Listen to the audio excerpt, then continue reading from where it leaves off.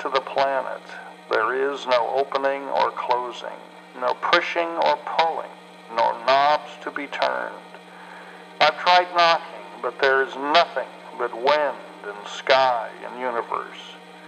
We've seen the stars, the moons, and the planets, but no matter where we go, it's empty, void, not suitable for life. We cannot keep pretending that we are called to be ambassadors. We are hosts of a diverse and beautiful planet. We are keepers of the light and will wait patiently. We are here on earth. Come find us. We'll show you the way.